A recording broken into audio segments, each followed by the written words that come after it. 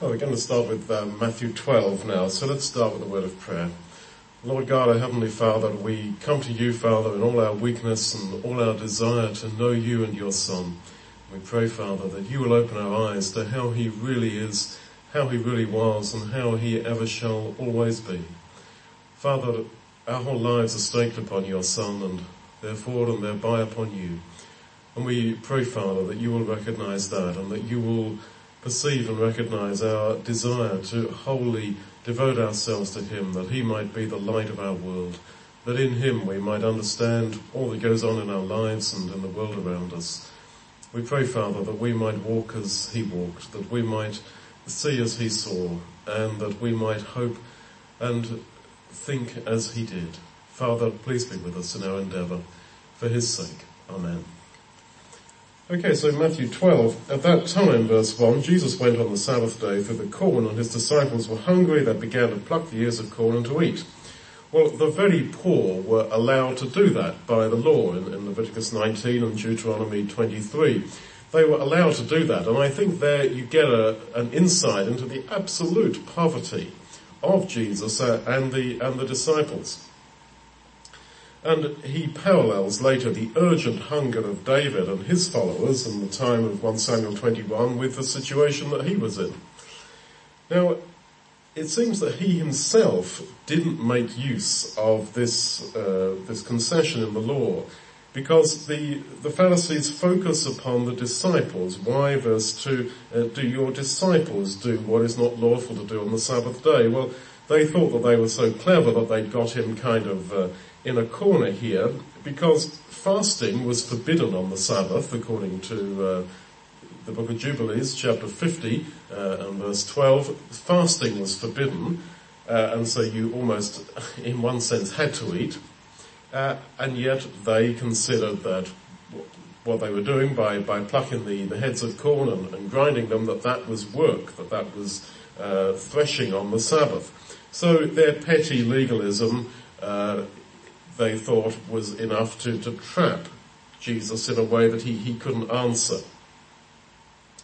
And they began to do this, and then the Pharisees come to him. You can just imagine these guys with sort of binocular vision, watching this group of men passing through a cornfield and noticing what they were doing. How horrible it must have been for the Lord to live under that kind of binocular vision trained upon him from such critical eyes throughout his ministry.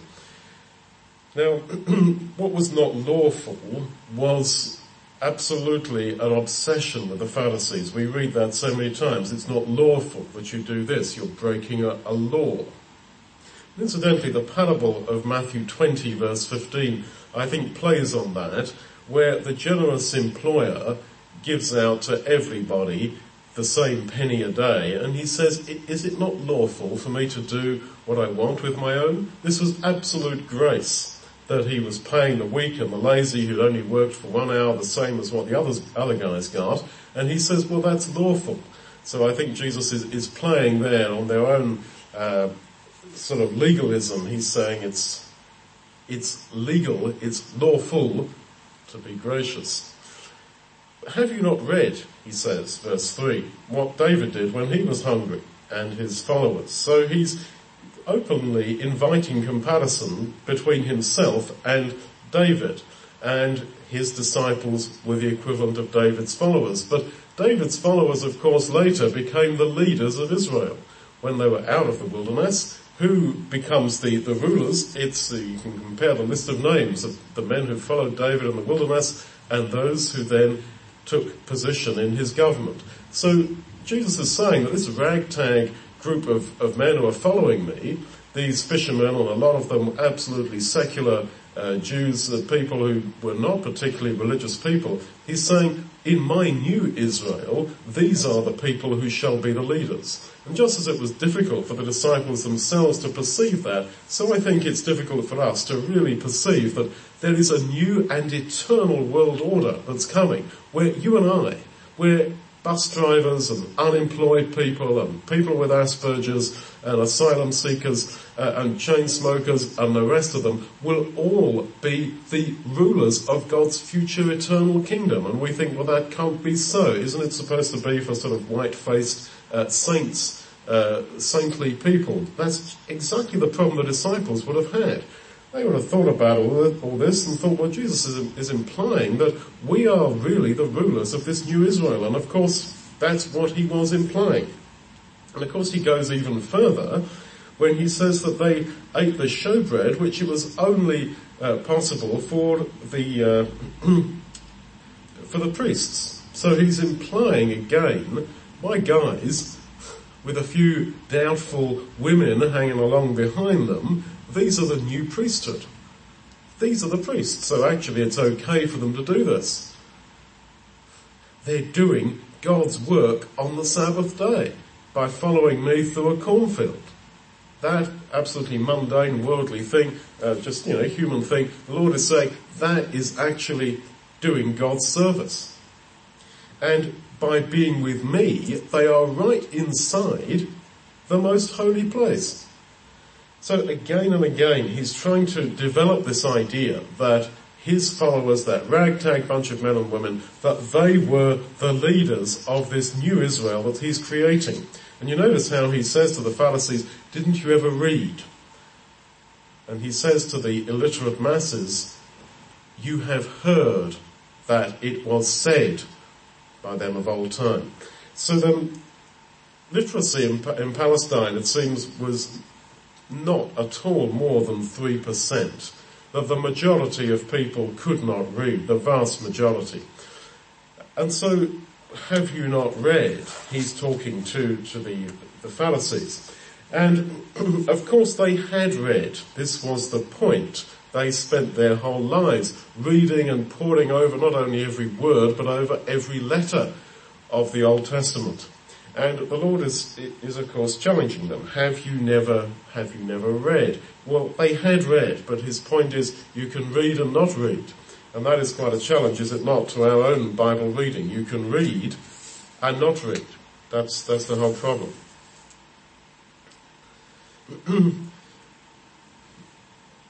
Now, the Jews taught, the Pharisees taught, that temple service does take precedence over the Sabbath.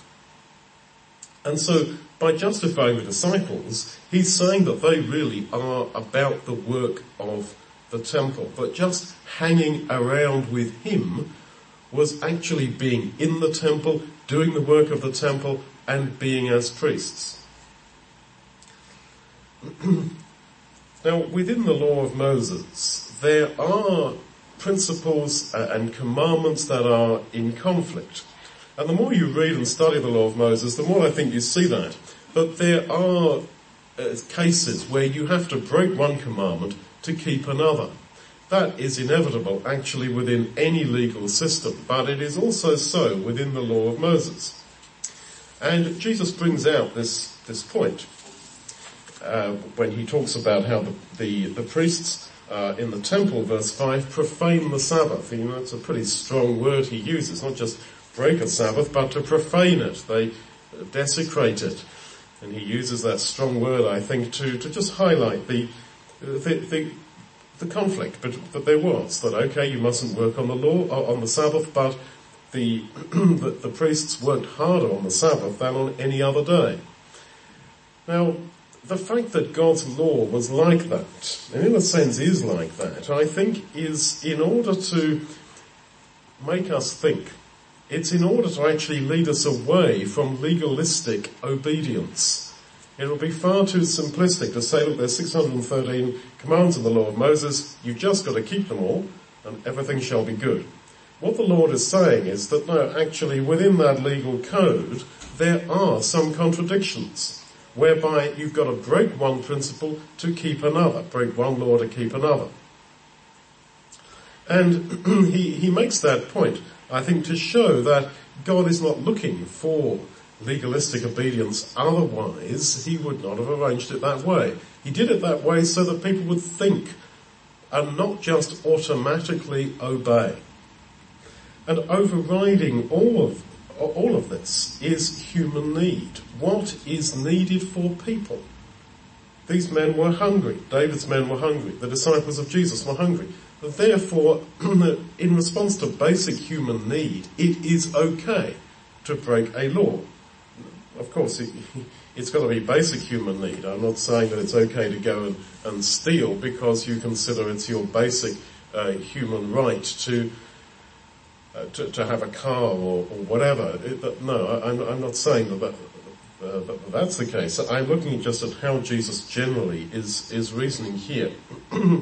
He says, if you had really read, have you never read? Well, they had read physically. Then he says, you would have known what this means, verse 7. That I will have mercy and not sacrifice. Now, it's one thing to read the Bible, and it's one thing to be into what is called biblicism, to say, yes, you must read the Bible, must base everything on the Bible, and sort of pick up proof texts to prove this position, this piece of theology or that, or whatever. But it is another thing to know what it means. And he says, if you had known what it means, that I will have mercy and not sacrifice, you would not have condemned the guiltless, verse 7. Well, when he says the guiltless, he could be referring to the disciples. He could be saying they were innocent. And yet, the very words condemned, guiltless, are used elsewhere about what the Jews did to Jesus. And it's as if he sees the whole thing stretching out, how it's going to end up with the crucifixion, and he's saying that you have already done that. And the reason you did it was because you didn't really read and you didn't get what it really meant.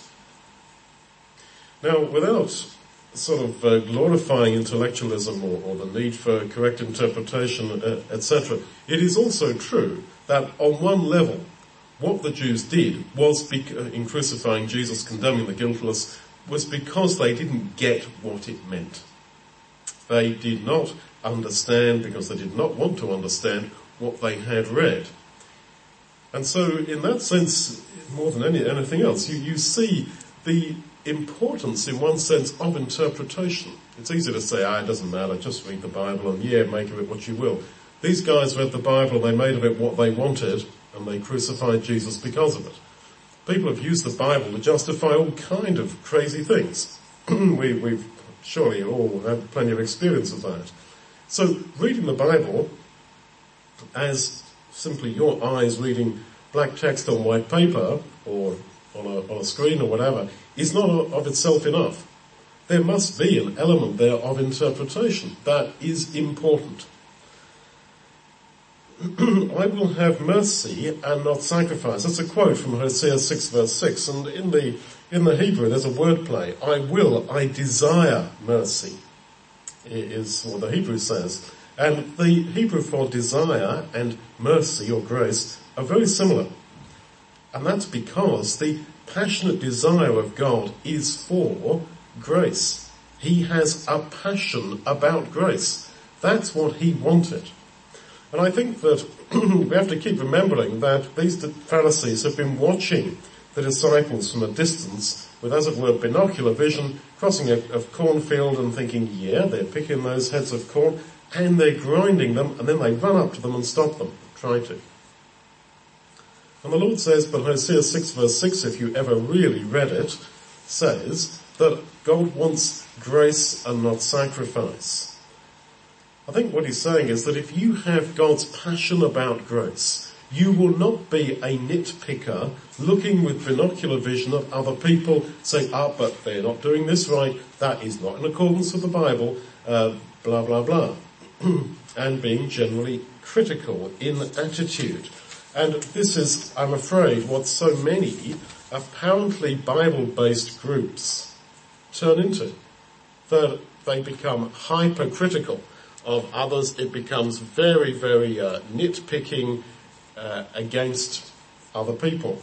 And this is where a lot of small-time Protestant communities have just fallen into a very, very self-critical and negative spirit because they don't read and understand the meaning of God's passion for mercy and grace rather than sacrifice. And incidentally, if you read on in Hosea 6 to verse 8, it says that the company of priests have murdered in the way by consent. Now clearly the Lord had that in mind in the parable of the Good Samaritan. But he twists it, because it's not the priests who murder or beat people up along the road. It was the thieves. It was the priest who came, saw the human need and walked by on the other side. So I think the Lord is saying in his allusion to Hosea 6 verse 8 that actually to do nothing, indifference, is actually as bad as beating somebody up on the road. Well, he says another reason, the Son of Man is Lord of the Sabbath. Or on the Sabbath, it is the Son of Man is the Lord the Sabbath.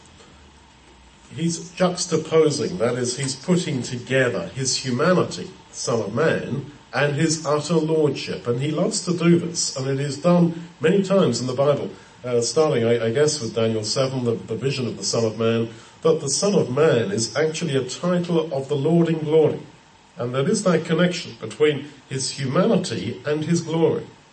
This is why he is going to judge people at the last day, because he is the Son of Man.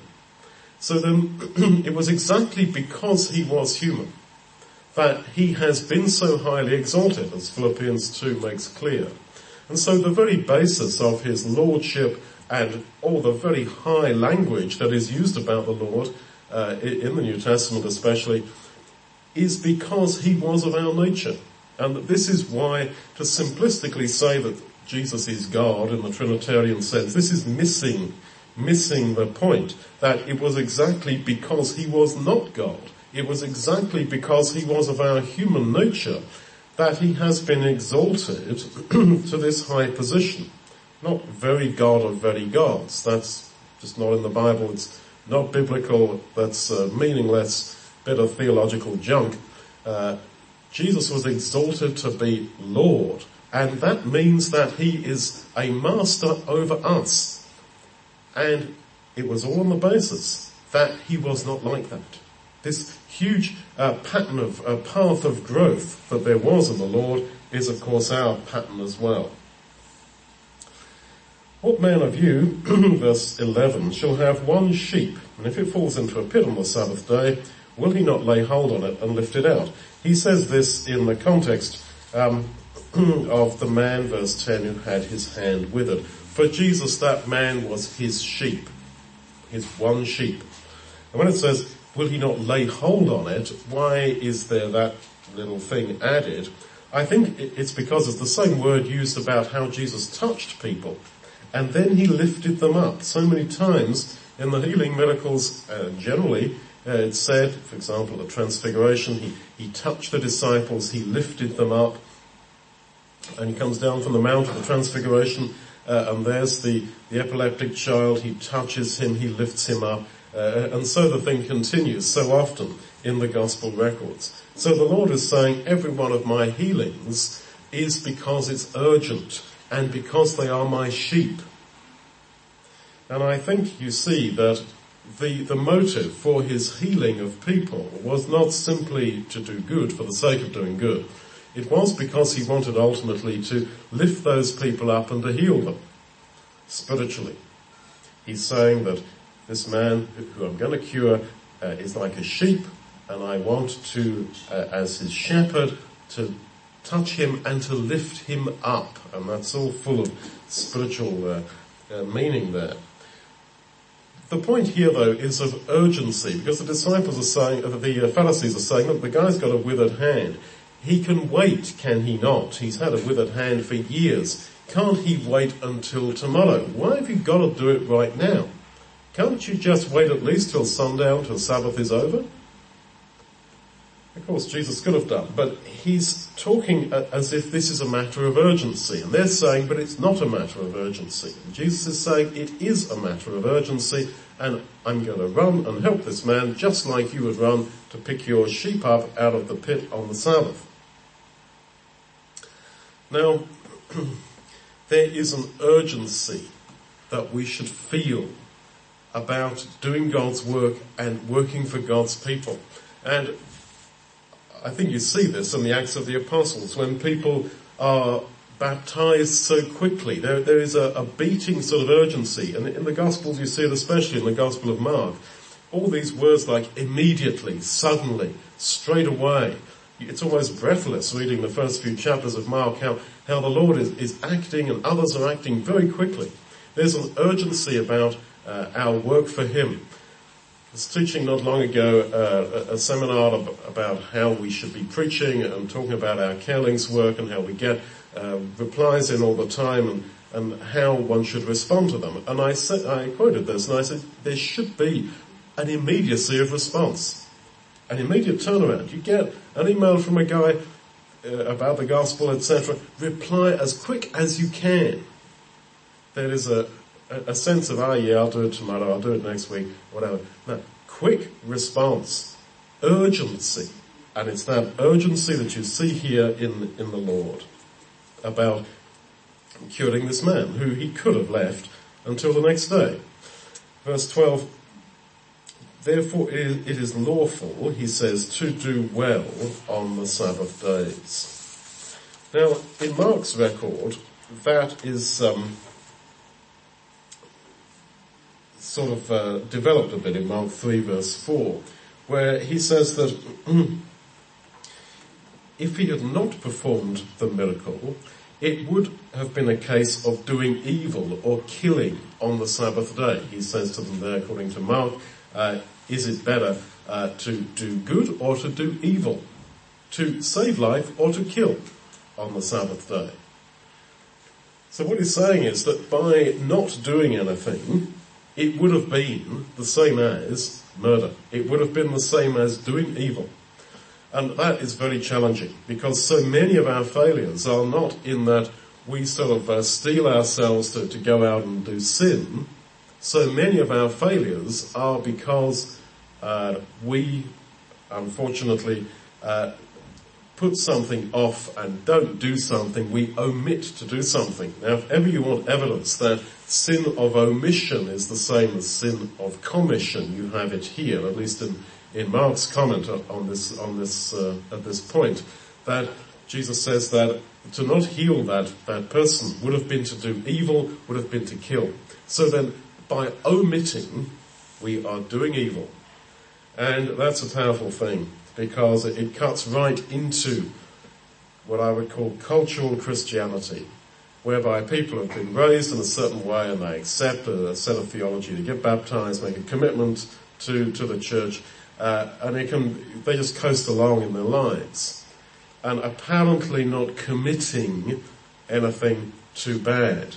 And yet, they can be omitting a huge amount, and we can be, I should say. And it is that sin of omission which I think is absolutely crucial to perceive. And I think it also opens a window into the nature of the perfection of the Lord Jesus. It wasn't that he just kept himself back from messing up. That would be a very negative way of looking at it. He did not omit to do anything he should have done.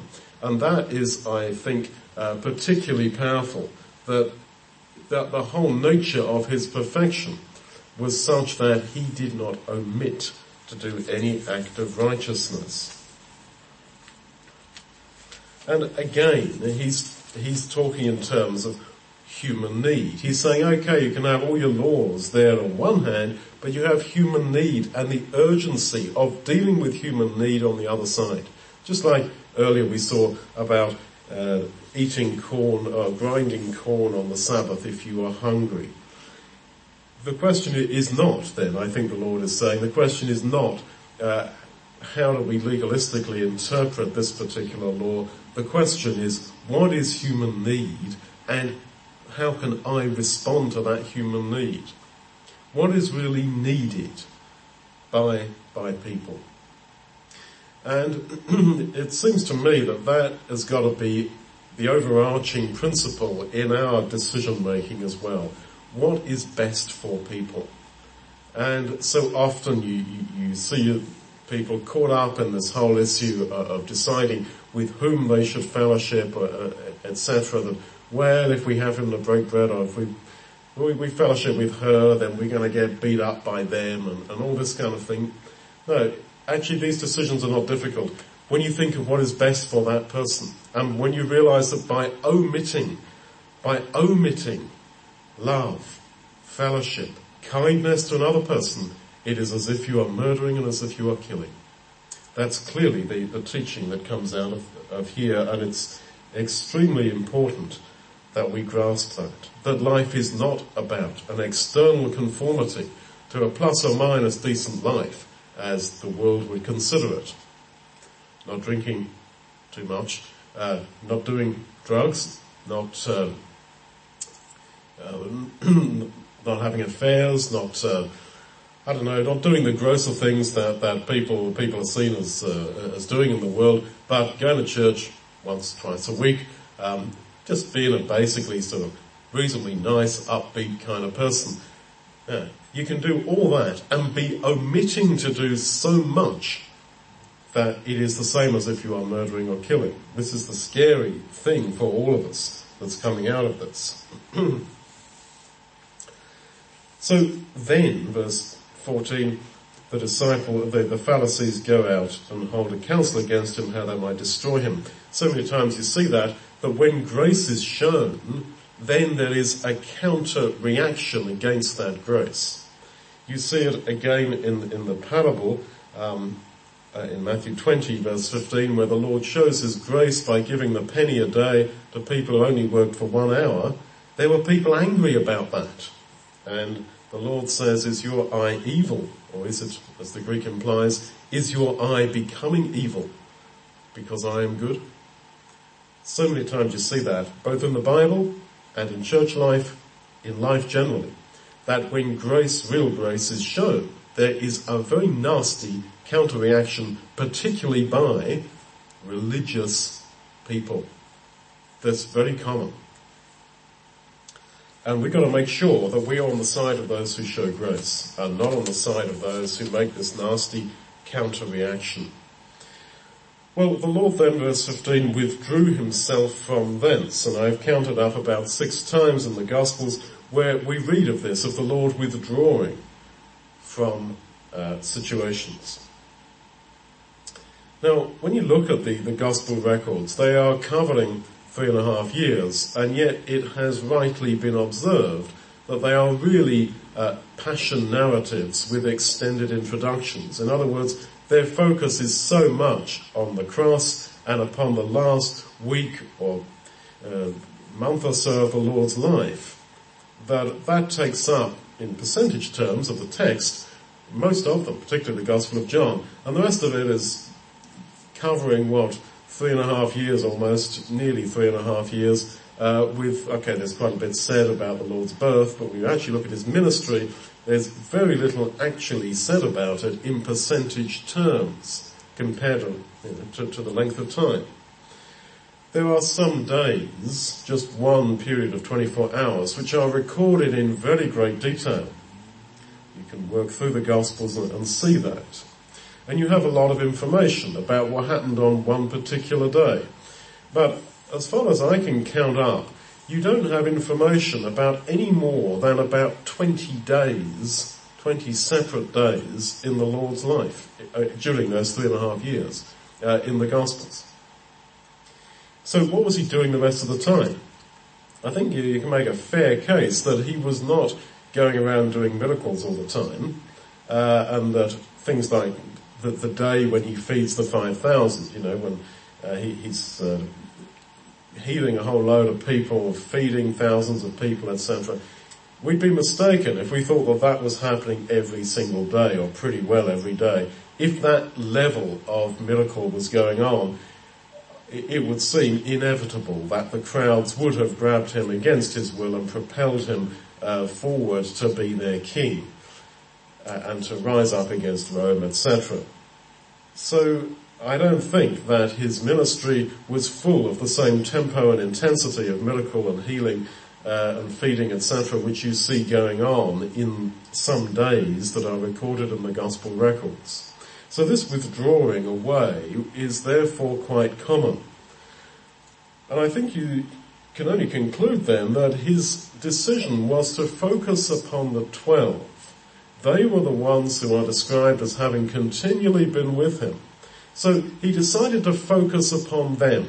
That was his focus, upon them. And he, as it were, came out from that fellowship with them to teach the crowds, to do miracles, etc., to, especially in the earlier part of his ministry, to try to persuade Israel of himself. In Matthew 11, verse 20, we read, and you can just turn back a page, he began to upbraid the cities wherein most of his mighty works were done, because they repented not. And he upbraids Chorazin, Bethsaida, and I believe in the other, 23, Capernaum. So, wherein most of his mighty works were done, the Greek means the majority. The majority of his miracles were done in 3 little fishing villages, Chorazin, Bethsaida, and Capernaum.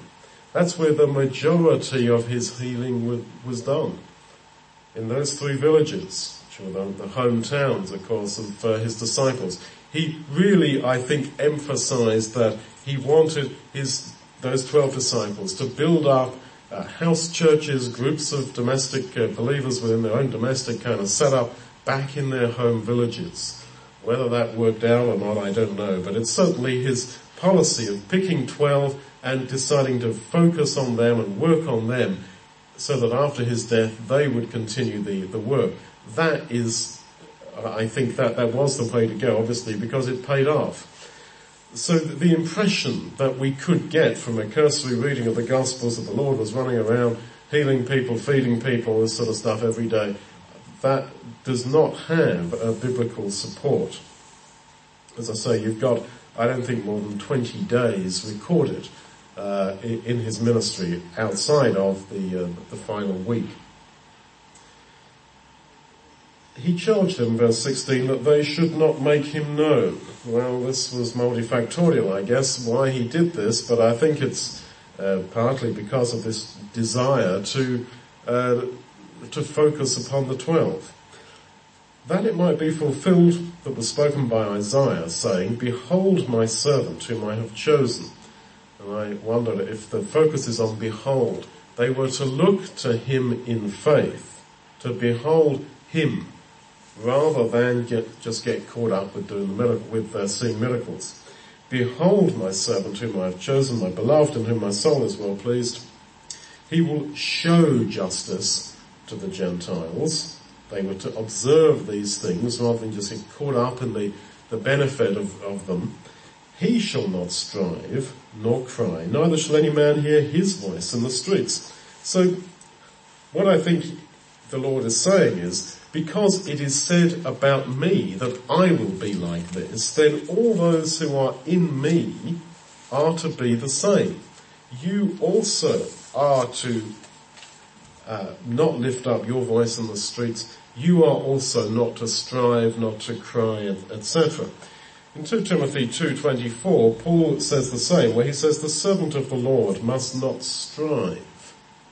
Now, the Old Testament servant of the Lord, in the Isaiah's servant songs, was primarily Israel, but because they failed, all those prophecies became true ultimately of the Lord Jesus. So then, the servant is Jesus personally, but it is also the Israel of God. It is the community of God's people.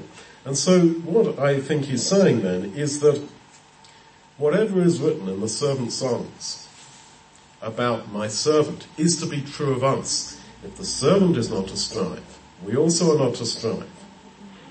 Everything that is true about the Lord Jesus has to become true of us personally. And this is a huge challenge, because we are in him. This is the whole meaning of being brothers and sisters in Christ, that all that is true of him is to be true of us. That's why when Paul turns to the Gentiles, he says, "Has not the Lord commanded us," Paul and Barnabas, saying, and then he quotes from a servant song, that my servant shall be a light to the Gentiles. Well, you could argue that it was not a specific command to Paul and Barnabas. The commandment is to us in that if we are in Christ, then all that is true of him is to become true of us. That is absolutely challenging. It means that being in Christ cannot be passive. We are to live out in practice the status that we have been given in him. If we are counted by God, according to Paul's explanation in Romans, if we're counted by God as being Jesus, then we should get on and consciously try to be him. And this is what we're doing here in these studies, sorting out who he was and how he was, so that we might be like that.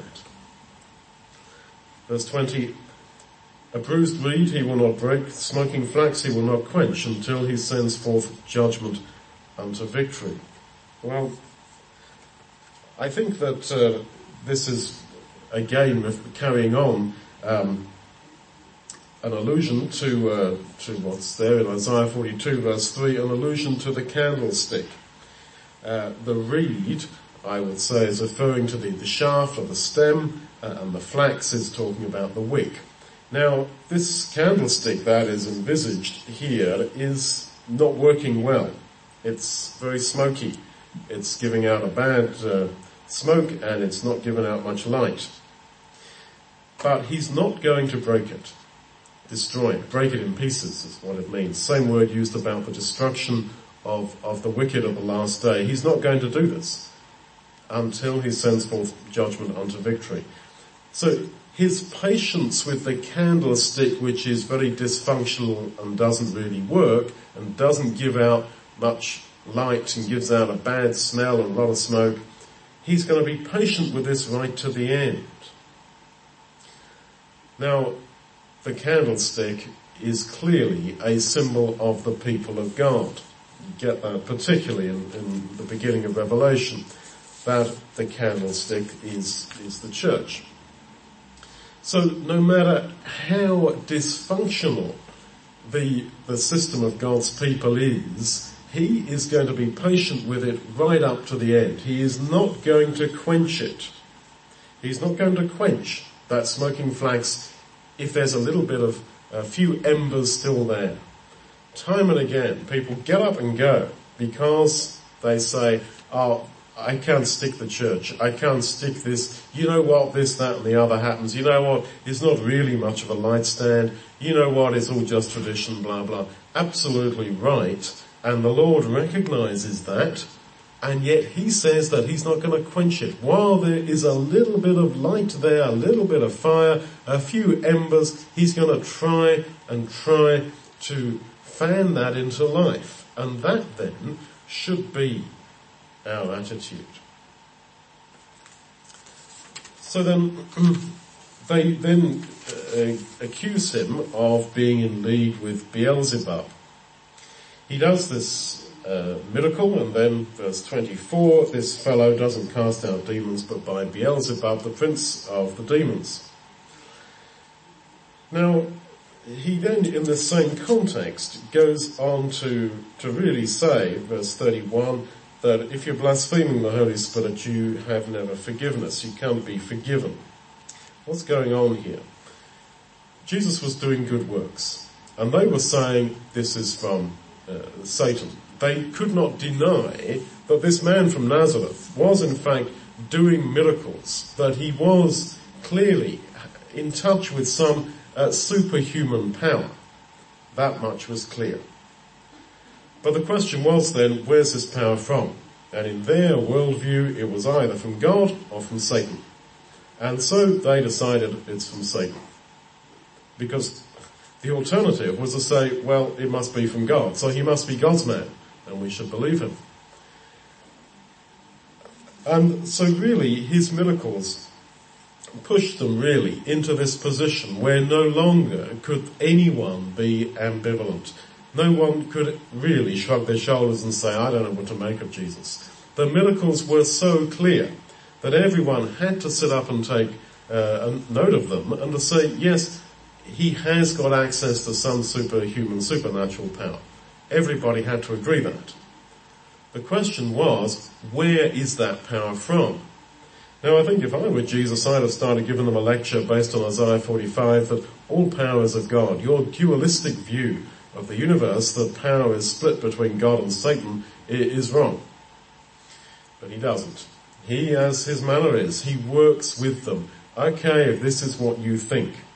If this is so, then so and so. And if you read through here, this section here starting in verse 24, so many times he uses the word if, and in Mark's record again, if this is so, then. And in fact in Mark, it says when he's talking about Beelzebub and that, 27, if I by Beelzebub cast out demons, he spoke to them in a parable, Mark says. So the whole thing here about Satan and Beelzebub, etc., it's a huge parable which opens up further throughout the New Testament about Satan. And he says, your children also claim to cast out demons, probably referring to their spiritual children, their disciples. The Jews also claimed to cast out demons, as Josephus records. And so the Lord is saying, if you're saying then that the fact a guy does a miracle, he does good, it means that he's somehow in league with Beelzebub, well, what does that say about your followers or your children? And that's why he comes to this thing about in verse 31, that a blasphemy against the Holy Spirit cannot be forgiven. Now notice he doesn't say it can't be repented of. He says it can't be forgiven. Any sin can be repented of. But when you're pushed into this position where you have a choice to say, yes, Jesus is the Son of God. I believe what he did was supernatural, therefore he must be of God. But you say, well, I can't bring myself to do that for the sake of my standing, my pride, etc. Okay, well, let's say he's of Satan. Let's say he's from the other side then. Well, that was blaspheming the Holy Spirit. And those people would never have forgiveness while they were in that mentality because they didn't want it.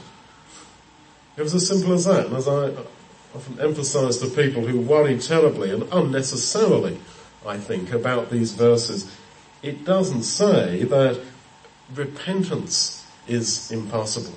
It's just saying that in this state of mind, where these men saw for sure the evidence that Jesus was of God, and they said, no, we don't want to accept that, let us say he's from Satan, with the power of the Holy Spirit doing those miracles right in front of them, then the Lord is saying, well, I'm sorry, but you can't be forgiven for that, or because you haven't repented, because you didn't even ask for it, you don't even want it. He says in 32, neither in this world, neither in the world to come. And I think what that means is that our present experience of sin and repentance and forgiveness is not just something that happens as you sit in your house one evening, or as you're driving along, or as you're sitting on a bus and you say, oh God, yeah, I'm really sorry I did so and so, please forgive me. And then you sort of think, yeah, well, okay, play on, right, well, what are we cooking for dinner tonight, that little thing that you had there with God, that has got eternal significance. If it's forgiven to you now, it's forgiven to you in the world to come.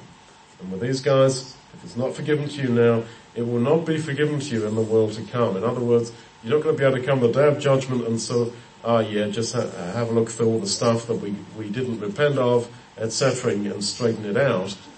Now is the time to do that. That's surely what that is saying. Now, Beelzebub, according to 1 Kings, was a pagan god. And you just notice the way Jesus works. He doesn't read them a lecture about, look here, this is a pagan god, it doesn't even exist. He works with them. Okay, this is how you see it? Okay, let's take your logic further. Rather than engaging point blank and saying, that's rubbish, there's no Beelzebub. There's a pagan god of Ekron. He doesn't do that.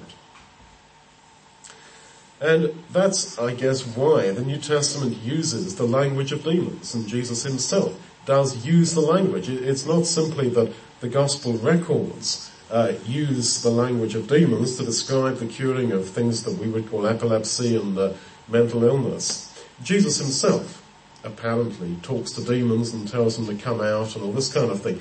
He was going along with the understandings of the day, even though demons as such did not exist and don't exist in the sense that people then believed in them.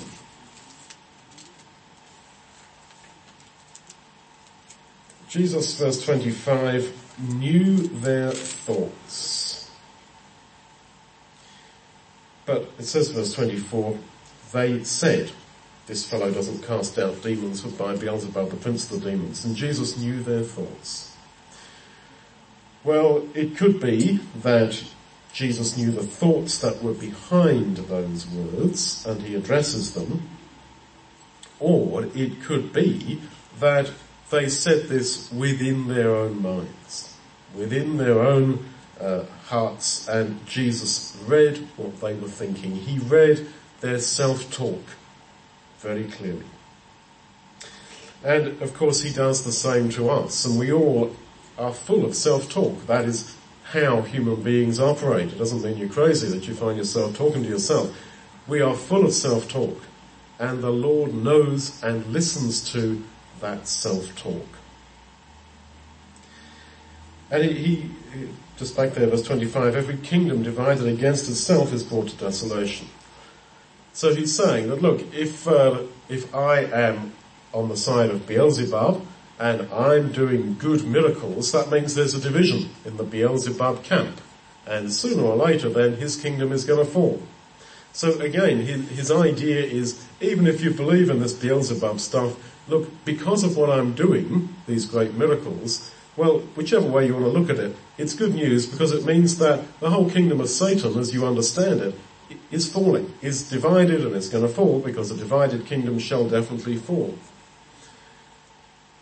And I think, as I say, that is how he uses this idea of Satan and demons in the New Testament. That he begins by recognizing that they have these beliefs, but the sheer magnitude of the miracles he does shows that effectively these things have absolutely no power. That's why when you look at all the incidents of the language of demons, it's generally bunched up at the start of the Lord's ministry.